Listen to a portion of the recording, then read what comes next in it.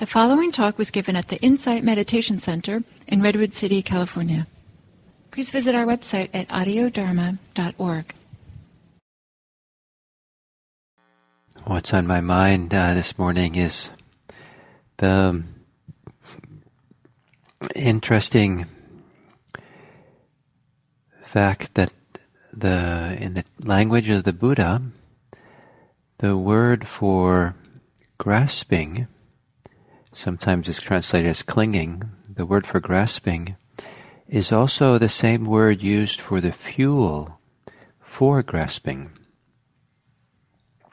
So the word is upadana, and it's U-P-A-N-A, and it's it can mean the fuel for a fire, on what fire burns.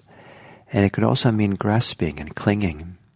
And there's a way in which grasping something, being clinging, being attached, is the fuel for more grasping.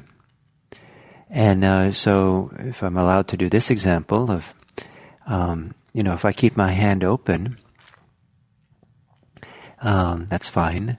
But if I make a loose fist with my hand, now something exists that didn't exist before when the hand was open. Now there exists a fist. And now it's possible to become attached to the fist.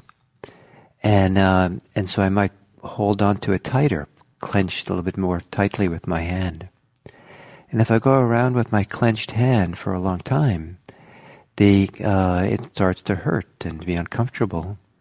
And one response I might have to that discomfort is to clench even more, to tighten up. Oh, doesn't feel good. And so there's a progressive way in which I start with something which doesn't exist. I create something which is new, a grasping of the hand. That's uncomfortable, or that's something that I'm attached to. And progressively, each step along the way, I'm grasping to what is grasped. The very thing that I'm grasping to is the source for grasping even more. And so there's a cycle then of attachment. If we see attachment is the fuel for more attachment. And that cycle cannot be broken if we keep doing more attachment, if we keep grasping even more. And so this, you can see this sometimes in the thinking mind, where there's a drive, a push to think, a preoccupation, a strength, we could say an attachment, a grasping to thoughts, to ideas, to trying to figure things out, to make plans, to make ourselves safe, just swirling around, reviewing the past, repeating the same conversation with someone over and over again. And there's a kind of a drive, a pressure to think. And that pressure is the very source for having more pressure. Grasping to certain ideas, trying to accomplish something with our thoughts, can become uncomfortable. That discomfort, our system reacts to, wants to find more comfort. And if it thinks that comfort is found through thinking, then the very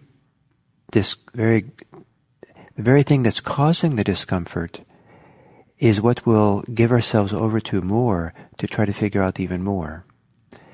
So it becomes a kind of cyclic, where we are attached to something, we cling to something, we grasp at something, and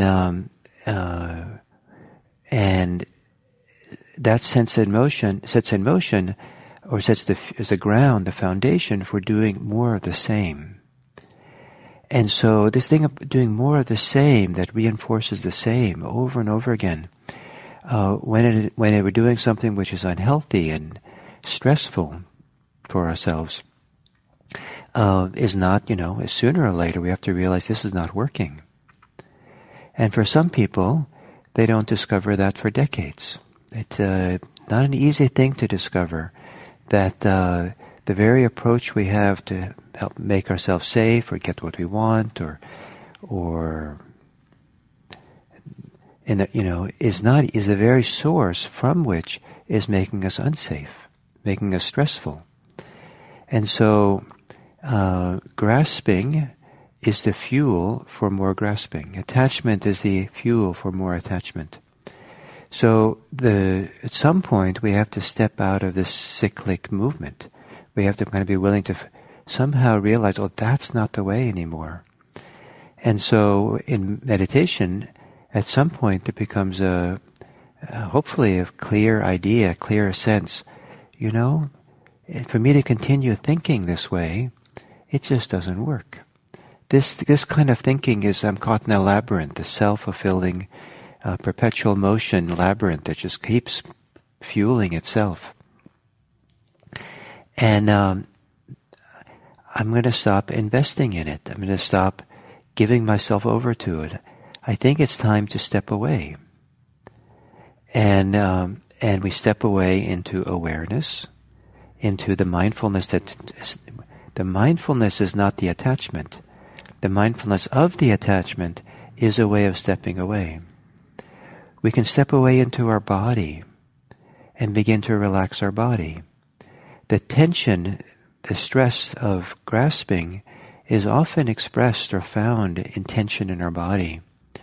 And so if we can relax the body, reduce the tension in the body, it goes a long way in helping us relax the tension in the mind. Sometimes the tension we have in our mind, we can't find our way to see, well, where do I relax? Where do I let go? How do I stop this? It's really hard sometimes when we see it just as a mental thing.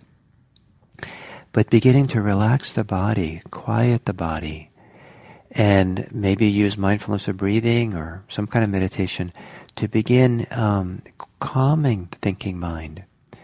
And this progressive calming and quieting of the body, of the mind, releasing attention, at some point we get to the point where it seems, oh, you know, I can just not think anymore this way.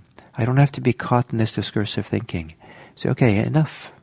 And then maybe for a few moments you can get quiet. For a few moments you can have this mental peace and quiet, and then you can focus more on the breathing. And then, so just as grasping is the fuel for more grasping, at some point the equation switches over. That peace is the fuel for more peace. Calm is the fuel for more calm. Clarity is the food for more clarity. And you can feel that. So if I open my hand and feel how nice it is to have an open hand, it's relaxed and open and at ease, then feeling that ease is support for having more ease. When I do it, I can find myself feel the ease of my hand. I feel my shoulders release a little bit, and I value that, and so I stay close to that feeling of ease. And so the slightest little movement to tighten up, I notice, and I say, oh, wait a minute, the peace that's there, that's the way forward. And so I relax my hand. So to begin understanding this principle can be very helpful. To be willing to see that grasping is the fuel for more grasping. And letting go of that grasping is the way towards peace. But it's not a linear way to peace. Sometimes while we were grasping is to protect ourselves or get away from or cope with difficulties in our life, strong emotions, difficult emotions that we might have. And so we have to sometimes go through that and really feel what's going on. So the example I gave of grasping the hand, if I do a light grasp, clenching of the hand, and then that feels uncomfortable, and I'm trying to get away from that discomfort, and I clench even more. As I relax the hand, I might feel that initial layer where it was uncomfortable, and it might feel very uncomfortable. I don't like being there, and then I clench even more. So we have to learn to be willing to go through this feeling of discomfort as we do this layer, releasing the layers of grasping that we have, until we come to the place where peace is the the fuel for more peace. Clarity is the fuel for more clarity. So thank you very much for all this, and we'll continue tomorrow, and maybe by tomorrow or next day we'll have a sense of the theme for the week. Today I'm just kind of didn't come up with a theme for this week, so I just kind of coming along as we go this week. Next week there will be a theme, and that I'll start the series on the 4 foundations of mindfulness, based on the Satipatthana Sutta, the discourse on mindfulness that the Buddha taught. And it'll be comparable to how we did Anapanasati at the beginning of last year, the mindfulness of breathing, but we'll go through it systematically over a few weeks. So this week, maybe no theme yet. Thank you all very much.